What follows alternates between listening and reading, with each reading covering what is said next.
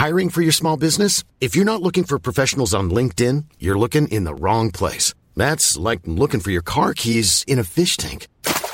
LinkedIn helps you hire professionals you can't find anywhere else, even those who aren't actively searching for a new job but might be open to the perfect role. In a given month, over 70% of LinkedIn users don't even visit other leading job sites. So start looking in the right place. With LinkedIn, you can hire professionals like a professional. Post your free job on linkedin.com/people today.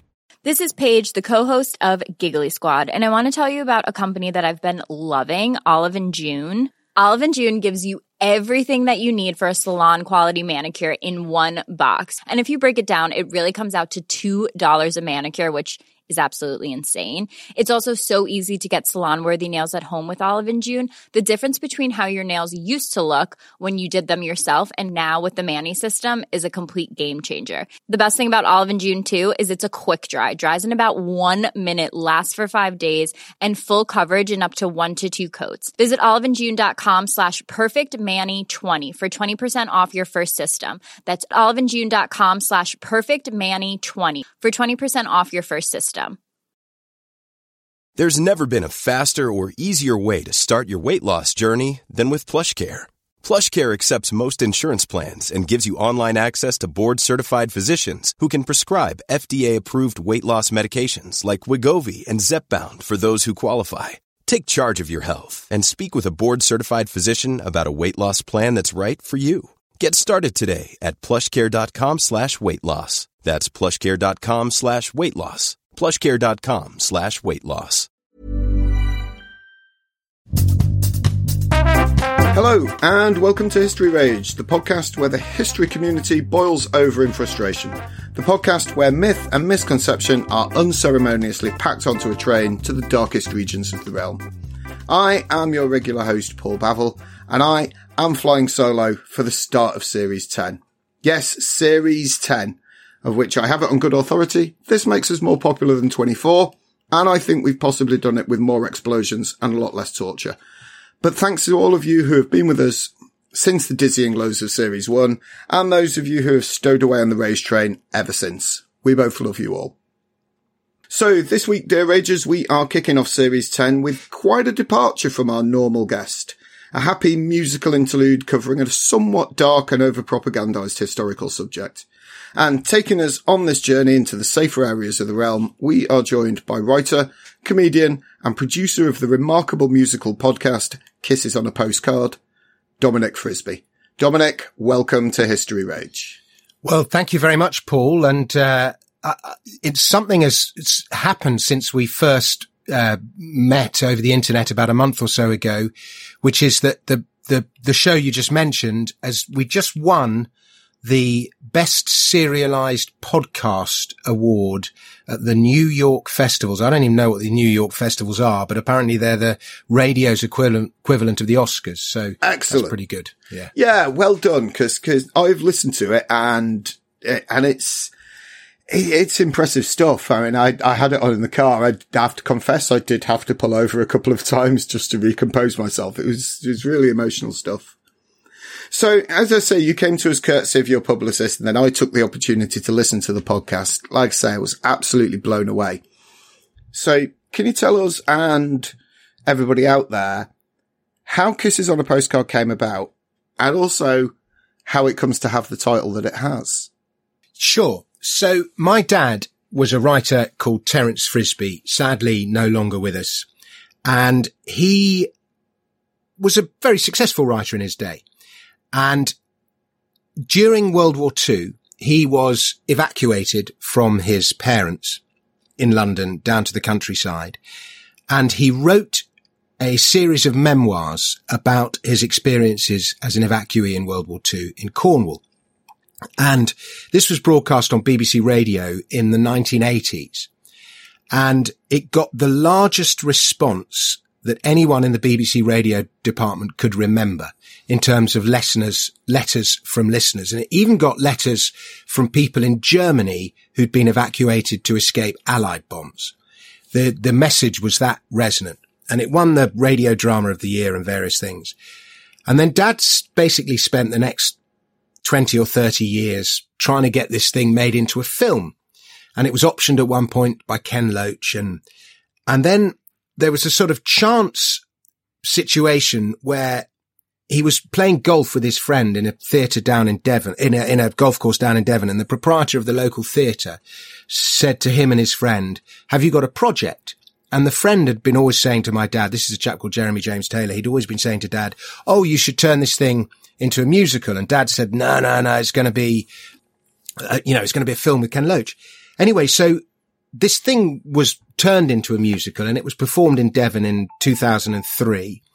And it was basically the best thing I've ever seen in the theatre. And I was sort of going to Dad after that, "You have to turn this into a musical." And I tried to help him raise the money, and one thing and another, it never happened. And then during the lockdown, I was sat there and I was clearing out Dad's flat after he died, and I stumbled across the script and I stumbled across the CD, and I thought, I'm going to turn this into a podcast, because I can do that during the lockdown. And then I approached a friend who I write comic songs with, and it turned out his dad had been evacuated to exactly the same place. So it was kind of destiny there. And so we set about rewriting the whole thing, and the result is Kisses on a Postcard. So that's how it came about. And now I should tell you why it's called Kisses on a Postcard. Yeah. And so it's 1940. We're in southeast London in Deptford, where Dad grew up. The last soldiers have just come back from Dunkirk. They know the Battle of Britain's about to begin. They know the cities are going to be bombed. And the directive comes from on high that every child in the cities has to be evacuated to the countryside. It's nearly 4 million kids. It was the largest movement of people in British history. And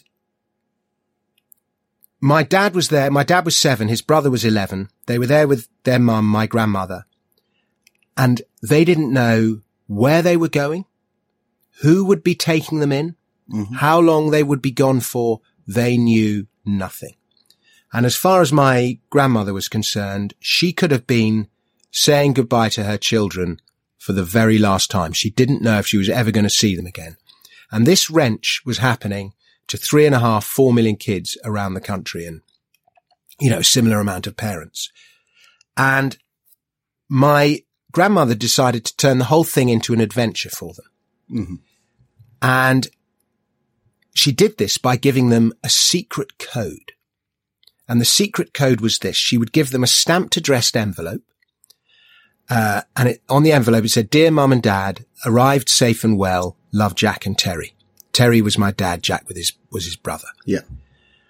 And when they got to wherever they were going, they were to write the address of wherever they ended up. They had no idea when they were going. Can you imagine? They didn't know if they were going to Kent, to Wales. They had no idea, but they were to write the address of where they ended up. And here was the code. They were to put 1 kiss if it was horrible, and then my nan would come straight down and get them. They were to put 2 kisses if it was okay, and they were to put 3 kisses if it was nice. Okay, so that's the code. And so my grandmother takes them all to the station. They're put on the station along with the rest of their school, all the mums and dads waving goodbye to their kids. They don't know if they're ever going to see them again. And all they've got their gas masks. They've got a little label tied around their neck with their name on it. Yeah. Some sandwiches and a change of clothes. And the train takes them all the way across London, all the way through Surrey, Hampshire, Dorset, and it goes on through Devon, Somerset, Devon, and it ends up in Liskeard, just beyond Plymouth in Cornwall. They get off the train. They're then all put in buses, and my dad and about 50 other kids ended up in a little village about 8 or 10 miles away from Liskeard. And they're herded into the village hall, and all the kids are made to stand in the village hall. And the great expression was, "I'll take that one there." That became the expression across the country. And all these strange Cornish accents and these strange country smells. You can imagine southeast London to Cornwall. And my dad and his brother, they were told to stay together at all costs. They had to stay together. So there are couples trying to pick one of them, and they're like, no, we've got to stay together. And eventually they're chosen by this Welsh couple. And they're taken back to And we'll find out more about them in the podcast. And they're taken back to their house, which is a tiny cottage at the end of a row of cottages by the railway. And this man worked on the railway. And they get into the cottage, and there's no electricity, just gas lamps. Mm-hmm. And there's a cat asleep by the hearth, a canary in a cage. They go into the garden. There's a pig in the garden, chickens. And just beyond the garden, there are woods to explore with valleys, rivers, a tor to climb. And then at the end of their garden, there's the main line from London to Penzance. And Dad comes from that generation that adored steam trains.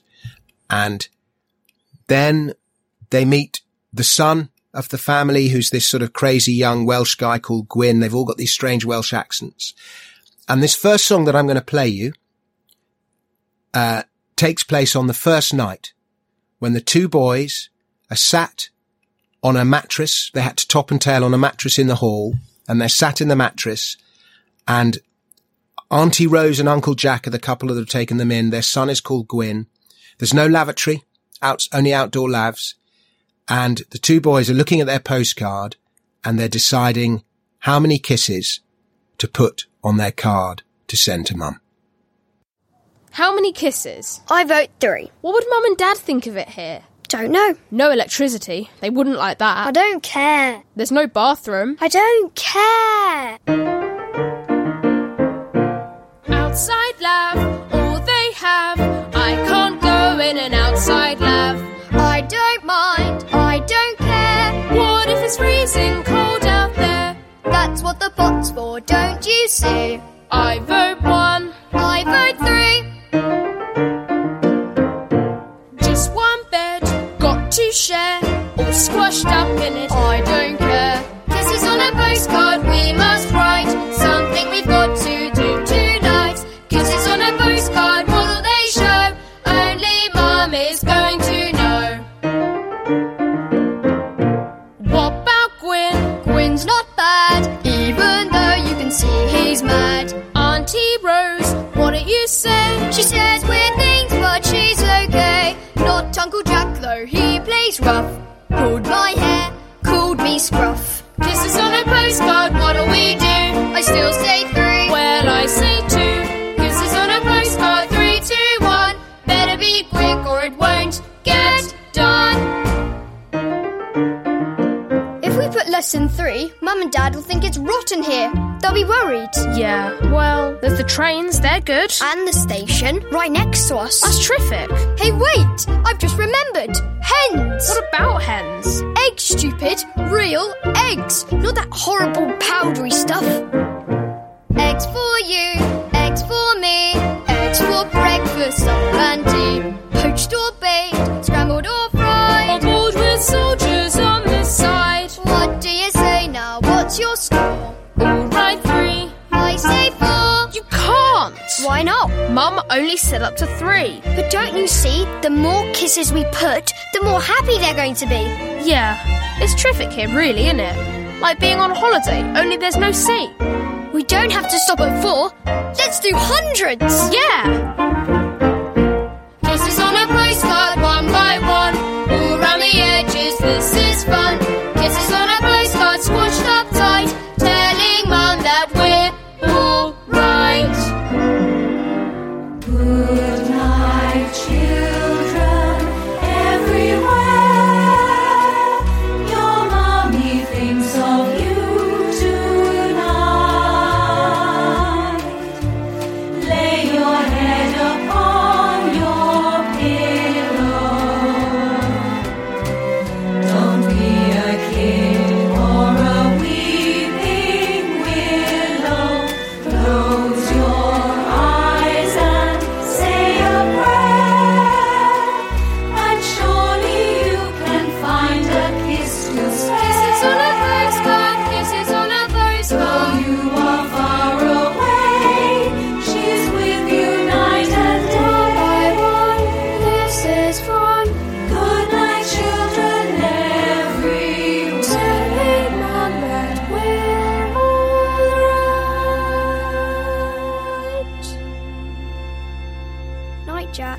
Night, Harry. So that last song, that last bit of the song there that you heard, Good Night Children Everywhere, is the only piece of music from World War II that we use that is not original. And that song was originally sung by Vera Lynn, and it was broadcast on BBC Radio. And it had such an impact. It caused so many mothers around the country to weep at their missing children that the BBC actually had to ban the song. It wasn't banned because of swearing or anything like that. It was banned because it caused so much heartache for so many people. Isn't that incredible? And it was just so moving. That's why we kept it in. Yeah, now when you put it like that, yeah.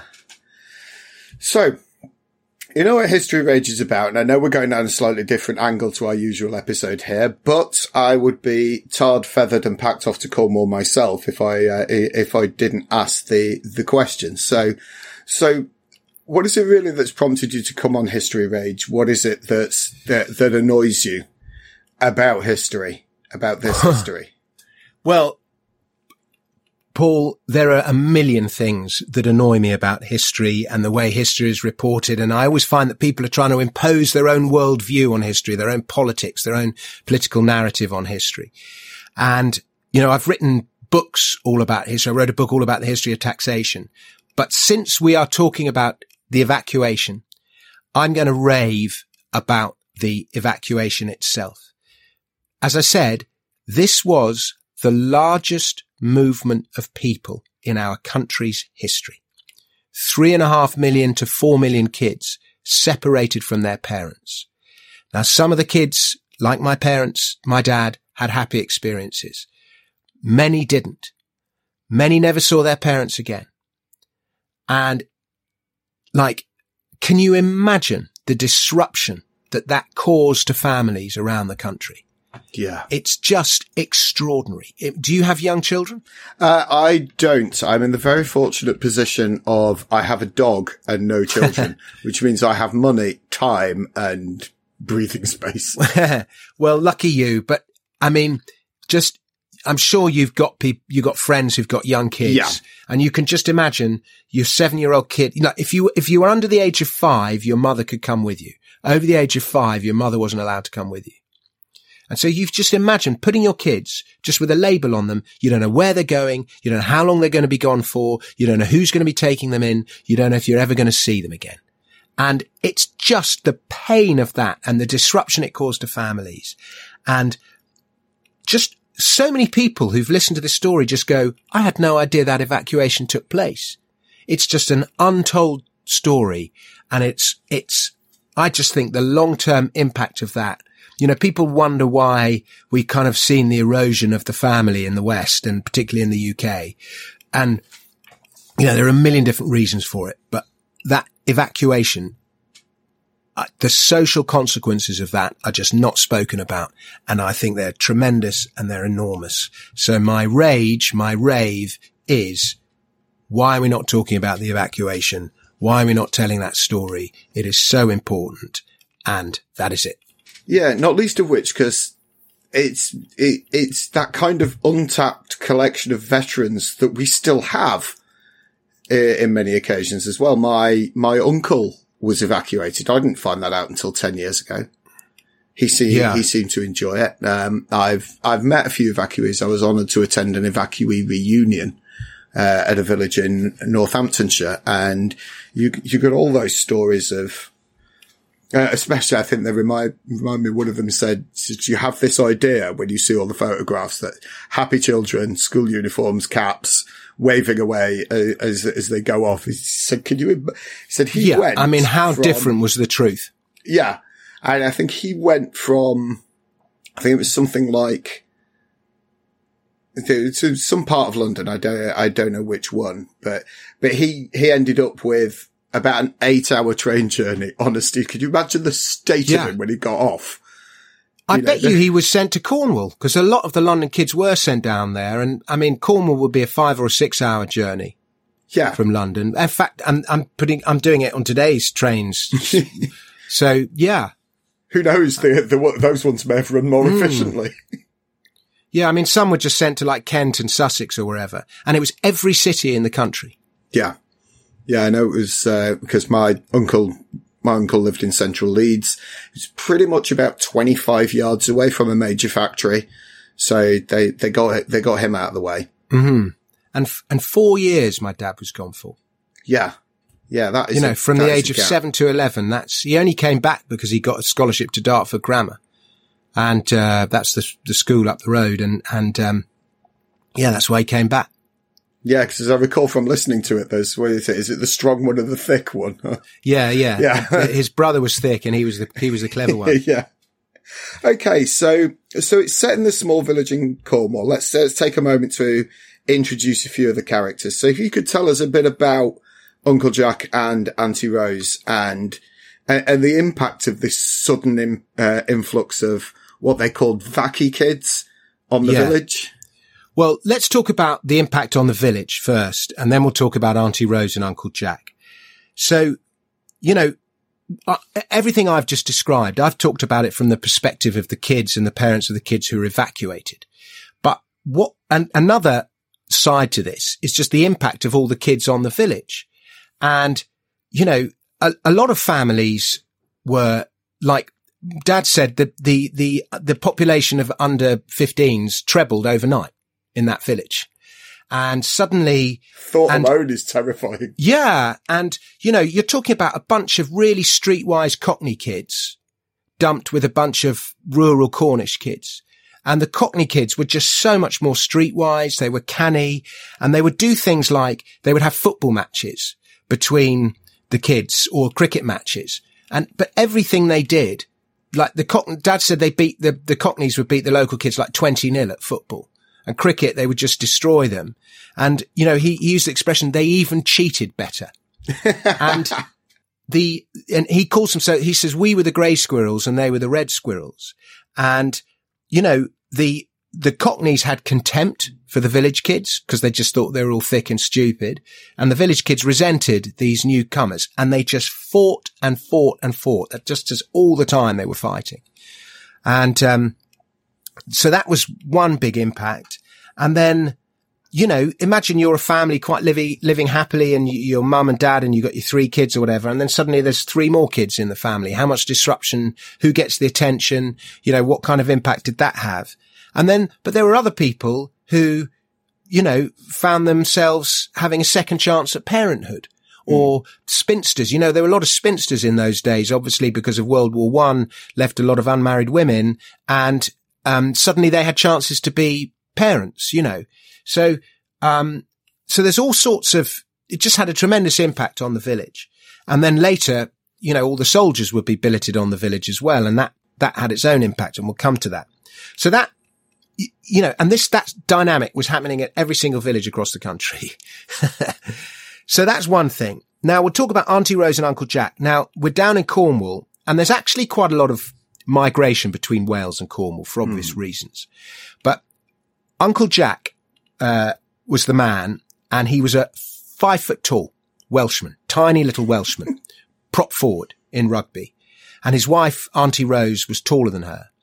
And he had been a soldier in World War I in a regiment called the Welsh Bantams, who originally they couldn't join the army because they were considered too small. Yeah. And then eventually, they needed every young man they could get, so they allowed the shorties. And he had come up he'd been in a famous battle in the Somme called the Mametz Wood Massacre. And they'd come up against, a regiment from Prussia, the Prussian Guard, who were all over 6 foot.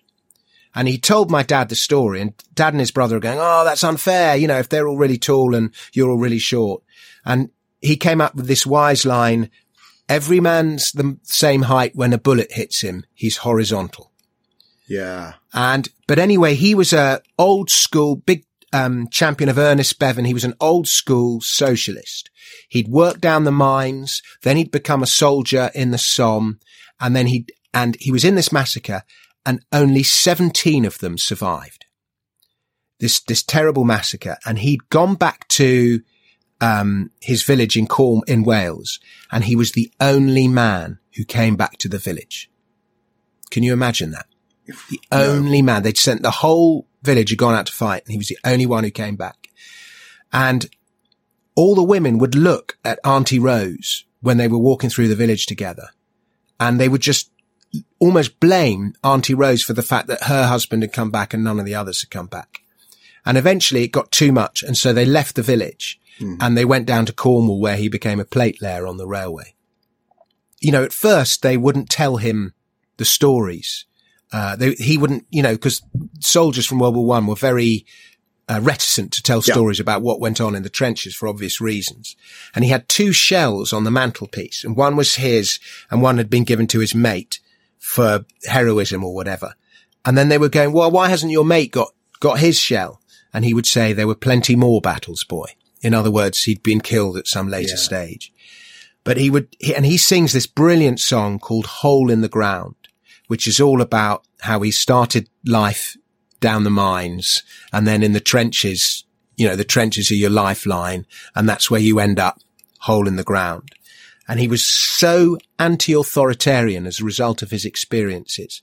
And his son, their son, Gwyn, would go on to be killed in Sicily later in the story, later in the war. And he comes out with the line, never, never, never, never, never trust your leaders. Churchill's a hero. Montgomery's a hero. Gwyn is dead. And it's not just this war or the last. It's all history. Into the valley of death rode the 500. Who sent them there, eh? Yeah. So he was this really passionate, articulate, anti-authoritarian figure. But he was also, he was very atheist as well, which, you know, today it's kind of almost normal to be atheist, but then it was considered bold. And he didn't like the church because it was full of Tories, but he loved music. Mm-hmm. And he was training his son Gwyn to be a singer so that Gwyn could escape the life that he had had. And so he would train the boys to sing all the time. He got the 2, dad and his brother, to sing. And they would enter them for the singing competitions, which they would win sometimes. And so he had that Welsh love of singing. And all the time he was singing, he had a love of poetry. He would get them to recite poetry to him. So an amazing man. And then his wife, Auntie Rose, was just this sort of just pure love, giving, solid, centered. She was Auntie Rose to the whole village. And, you know, she was the person that everyone went to in a crisis, just this dependable, solid woman. And, in the show, he's played by John Owen Jones, who was famously, performed the Phantom in the Phantom of the Opera more times than anyone else and voted the greatest ever Jean Valjean in Les Mis. And, Auntie Rose is played by Katie Seacombe, Harry Seacombe's daughter. And they're both just absolutely brilliant, but what an amazing couple to have taken them in, and a great inspiration to Dad and his brother all through their life. Yeah. You say when they took them in as well, they were very adamant, we just want one. Yeah. And they have to stay together. Absolutely. Cool fact, a crocodile can't stick out its tongue. Also, you can get health insurance for a month or just under a year in some states. United Healthcare short-term insurance plans, underwritten by Golden Rule Insurance Company, offer flexible, budget-friendly coverage for you. Learn more at uh1.com. I'm Sandra, and I'm just the professional your small business was looking for. But you didn't hire me because you didn't use LinkedIn Jobs. LinkedIn has professionals you can't find anywhere else, including those who aren't actively looking for a new job, but might be open to the perfect role, like me. In a given month, over 70% of LinkedIn users don't visit other leading job sites. So if you're not looking on LinkedIn, you'll miss out on great candidates like Sandra. Start hiring professionals like a professional. Post your free job on linkedin.com/people today. Okay, so looking at that impact then. Now, this was a question that you sent us, which came as a surprise to me because it was less apparent from actually listening to it. So we have this idea of evacuation being to safety, but tell us about the time your dad nearly got shot. Yeah. So, it's an amazing story. So they were maybe 20 miles from Plymouth, and Plymouth was famously bombed, razed to the ground twice in the war. They bombed it because all the Navy, the docks were all there in Devonport docks, all the ships. So the Luftwaffe targeted it twice, and there were 2 days of relentless attack. And then 6 months later, 3 days of relentless attack on Plymouth. And Dad and his brother, you know, they would know the names of all the ships. They would know the names of all the planes. They would know the names, you know, they just knew everything because kids in those days were obsessed with the war, and the soldiers, I guess the soldiers in those days were like football players to kids now. They were their heroes, you know. And, he was in the garden with Auntie Rose, Dad, and this, what was it called? The Flying Pencil was the name of one of the types of plane, the Dornier 15. I can't remember the name of it. But anyway, this pencil flew over it had been hit, and it was coming down to crash in the valley right past their house. And the plane flew over, and at the back of the thing, it had the machine gunner in the back of the plane. And, you know, who'd be some, German kid, you know, probably in his early 20s or something. And Dad and Auntie Rose, as the plane was coming over and crashing, made eye contact. He was that close. And the gunner, you know, went to shoot, as you do if you're a gunner. And then he looked at Dad and Auntie Rose, and he just saw an old lady and a little kid, and he decided not to shoot them. And probably not 10 seconds later, the plane crashed in the valley, and everyone on that plane lost their life. So in that instant, that German soldier had that moment when he could have shot them, and he didn't. But, you know, he describes it, they were probably not 50 feet away or something. It was that close. Yeah, it was the sort of thing that the entire village had come out to see as well. Yeah. Well, I think it happened very quickly. So it was those who happened to be in the garden at the time. And Auntie Rose was terribly upset. You know, they're all upset by the crash, but Auntie Rose was upset because the kid was the same age as her own Gwyn, who was out in Sicily fighting at the time. So we've got one instance there of a almost near-death experience. Do all the Vacuee kids get home? What sort of happens? I mean, we're aware that your dad and your uncle kind of do make it through the war. What about the rest of the kids that are in there? There was one kid that didn't. And he was one of the youngest kids. And what had happened is the soldiers took over the manor house. And the kids would all just go and pester the soldiers all the time. Can we go on your Jeep? Can I touch your gun? Can I wear your hat? All this kind of thing. Yeah. And you know, the soldiers would sometimes play with him, and sometimes a sergeant major would come along and get rid of all the kids or whatever. But they all used to sit on this gate at the end of the drive and swing on the gate. And because apparently when it's shut, it gave a really kind of satisfying clang. But because there were so many Jeeps coming back and forth and tanks and whatever else, eventually they decided to take the gate off the hinges and leave the gate on the side. And so the kids carried on sitting on the gate. And then one day, and there was this boy, Teddy Willis, and Dad would have been about 8 or 9, 10 at the time, and Teddy Willis was only 5. And his mum had actually come down with him because he was under 5 at the time of the evacuation. But by this time he was maybe 5 or 6. Anyway, they're all sat on the gate, and a Jeep comes round the corner too fast, and it catches the end of the gate. And most of the kids get thrown into the bushes, but Teddy Willis gets trapped under the gate, and then the Jeep went over the gate. Oh. And so Teddy Willis was killed. And, you know, all the kids just see him die. Just totally needless accident. And then, Dad tells the story where he had his funeral, and all the kids had to, you know, his dad, who was a Grenadier Guard or something, came up from London. And can you imagine the grief of the mother, not just for only losing her own kid, but she'd gone down to look after the kid, and then he died on her watch. I mean, I just dread to think how they must have felt. She'd taken him out of London. Yeah. To prevent that very thing. Yeah. And anyway, Dad tells the story of how all the kids were made to carry the coffin, or like the kids in the row of houses where they lived, but nobody taught them to walk in time. And they all had their hobnailed boots, and all Dad remembers is he's trying to carry this coffin, and his shins being kicked to hell by the heels of the kid in front, and then his calves being kicked by the boy behind him. And so the bottom of his legs was torn up, And then they put the coffin on the train back to London. And then Dad ran into school and nobody had told the school teacher that this kid had died. And Dad got 6 of the best because he was late for class.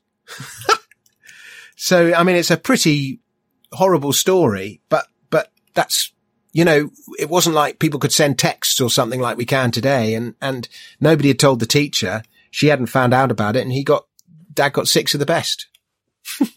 So you mentioned at the start that you've got soldiers coming in. So, I mean, one big area of change that was felt all across the UK was the arrival of Americans into Britain. So what happened when the Americans arrive in a village that's already overrun with additional kids? Yeah.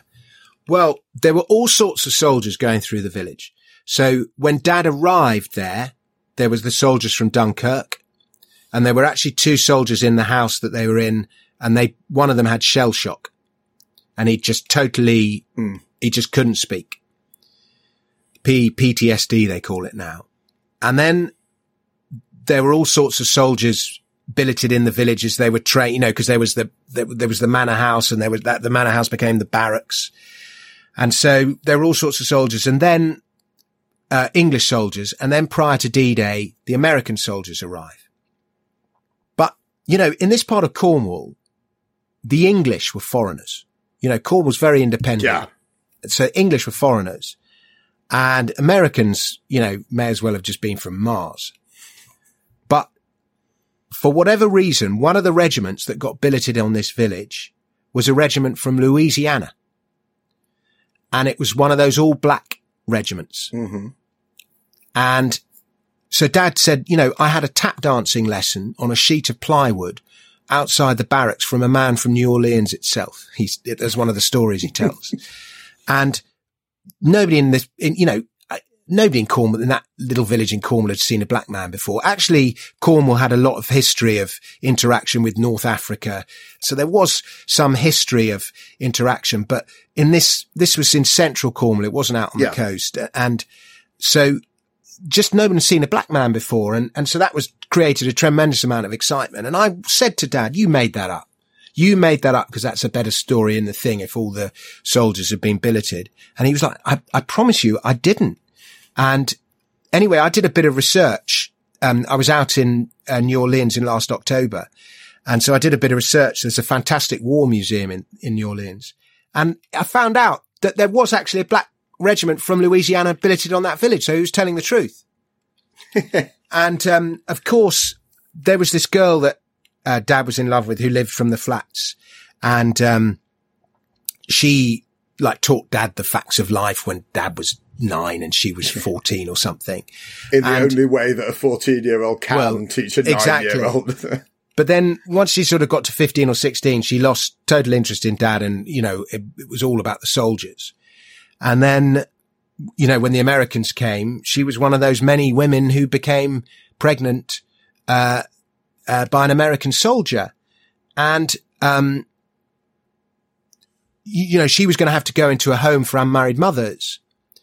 And when Dad was, died a few years ago, and we went down to Cornwall, they had a memorial for him in this village that he was evacuated to because he'd written so much about it. And we met some old lady who was married to one of the guys who lived like 2 doors up from Dad. And so she knew all the history, and she said, oh no, that girl did become pregnant, and she became pregnant by a black soldier, and there was a big scandal about it at the time. So again, it was true. He hadn't invented it.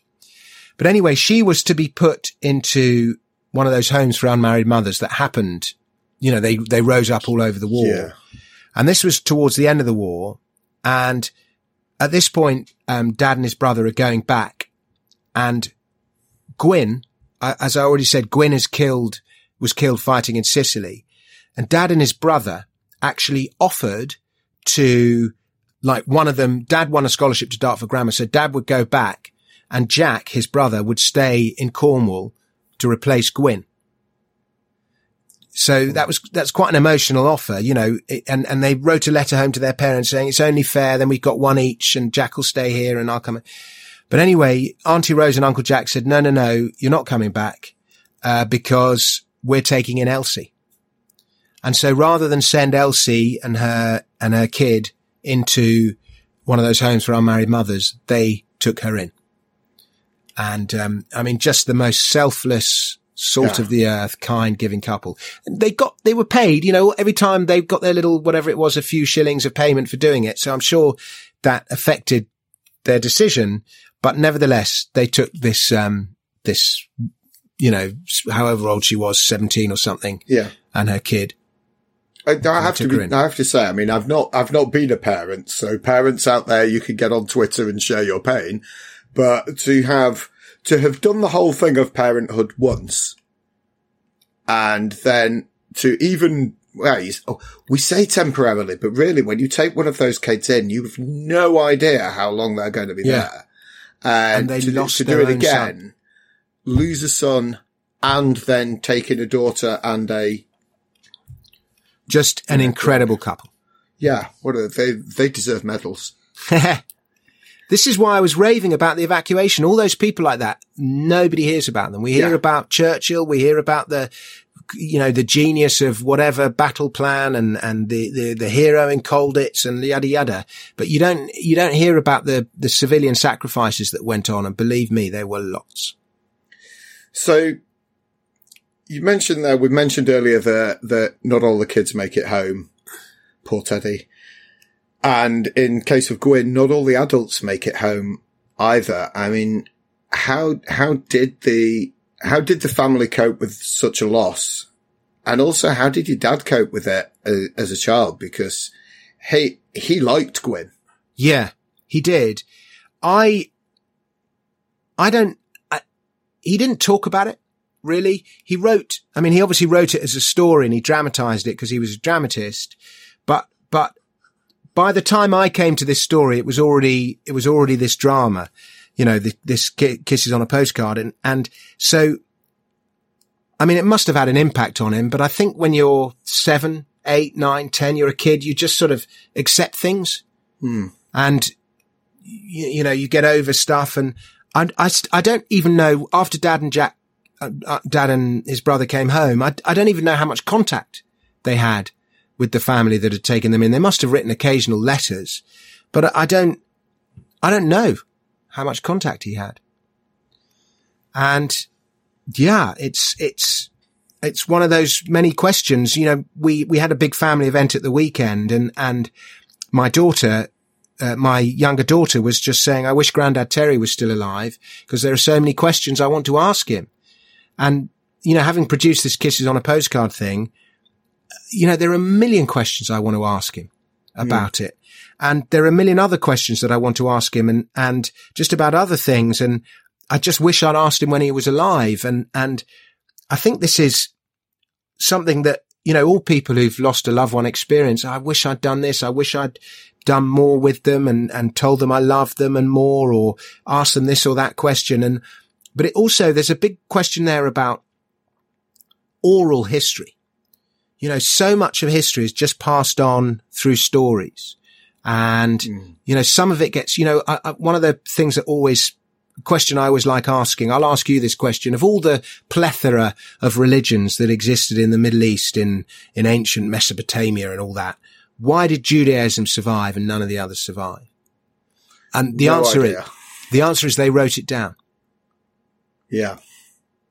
And so that's why none of the pagan religions from Northern Europe survived Christianity, because Christianity was all written down and, the Norse religions just weren't. And so that, I bet some of those Norse religions were brilliant, but they just didn't survive. And so it's just the difference of the way we record history is what gets written down gets preserved and what is transferred orally. Where does it go? I don't know where it goes. It's really quite a profound thought, but that's the nature of oral history.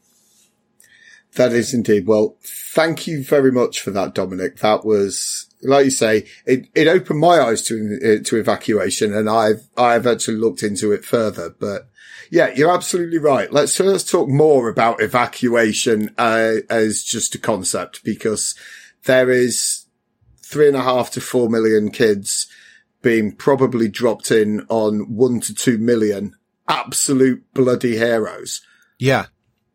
And it's fair, probably some villains in there as well. Not everybody has a happy outcome. They didn't have those checks, that teachers and everyone has to have now. If you're looking after kids, you have to have all those, what are they called, DBI checks, whatever they're called. Yeah, we don't have safeguarding rules in 1940, really, do we? But yeah, let's have a hat off to them.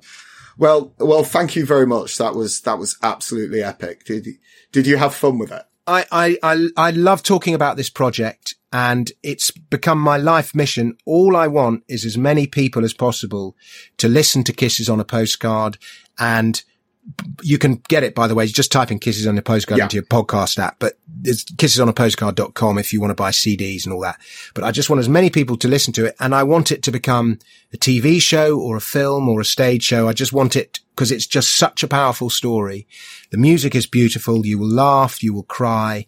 And yeah, it's become my life's mission to promote it. So I'm very grateful to you, Paul, for giving me the opportunity. Do you have like a theme tune to this podcast? Does the podcast have a theme tune? Because I was going to suggest, I'll tell you about another song from the show and you could just play us out. You could use that as the end music if you like. Yeah. Okay. So the original composer of all the music was a chap called Gordon Clyde, who was an old actor friend of Dad's, and he passed away in 2008. So it was me and a guy called Martin Wheatley who wrote the remainder of the music. But this song is written by Gordon Clyde, and it's called England's Bells. And this is a song about during World War II, they stopped ringing the church bells. And I love the sound of church bells. It's one of the most beautiful, happy, it's wedding celebration. I love that sound. But they were only to ring the church bells if England was invaded or when the war was over. And so this song's called England's Bells, but it is inspired by the fact that there were to be no church bells run during the war. Well, thank you very much. If you would like to know more, ladies and gentlemen, then, as I said, you should start by listening to Kisses on a Postcard, which you can find on Apple, Spotify, wherever you found us. You can also listen via the website kissesonapostcard.com, and you can buy the original memoir by Dominic's father at the History Rage bookshop, and we will have links to all of those in the show notes. So I hope you've enjoyed this episode. You can follow us on Twitter at History Rage, or individually, I am at Paul Bavill. Kyle is at Kyle G History. And if you're loving this, then why not join the Angry Mob on Patreon? Your £5 per month will get you early episodes, entry into all of our prize draws, the invite to put questions to future guests, and the coveted History Rage mug. And you can subscribe at patreon.com/History Rage. But until next week, please enjoy English Bells from Kisses on a Postcard. Thank you very much.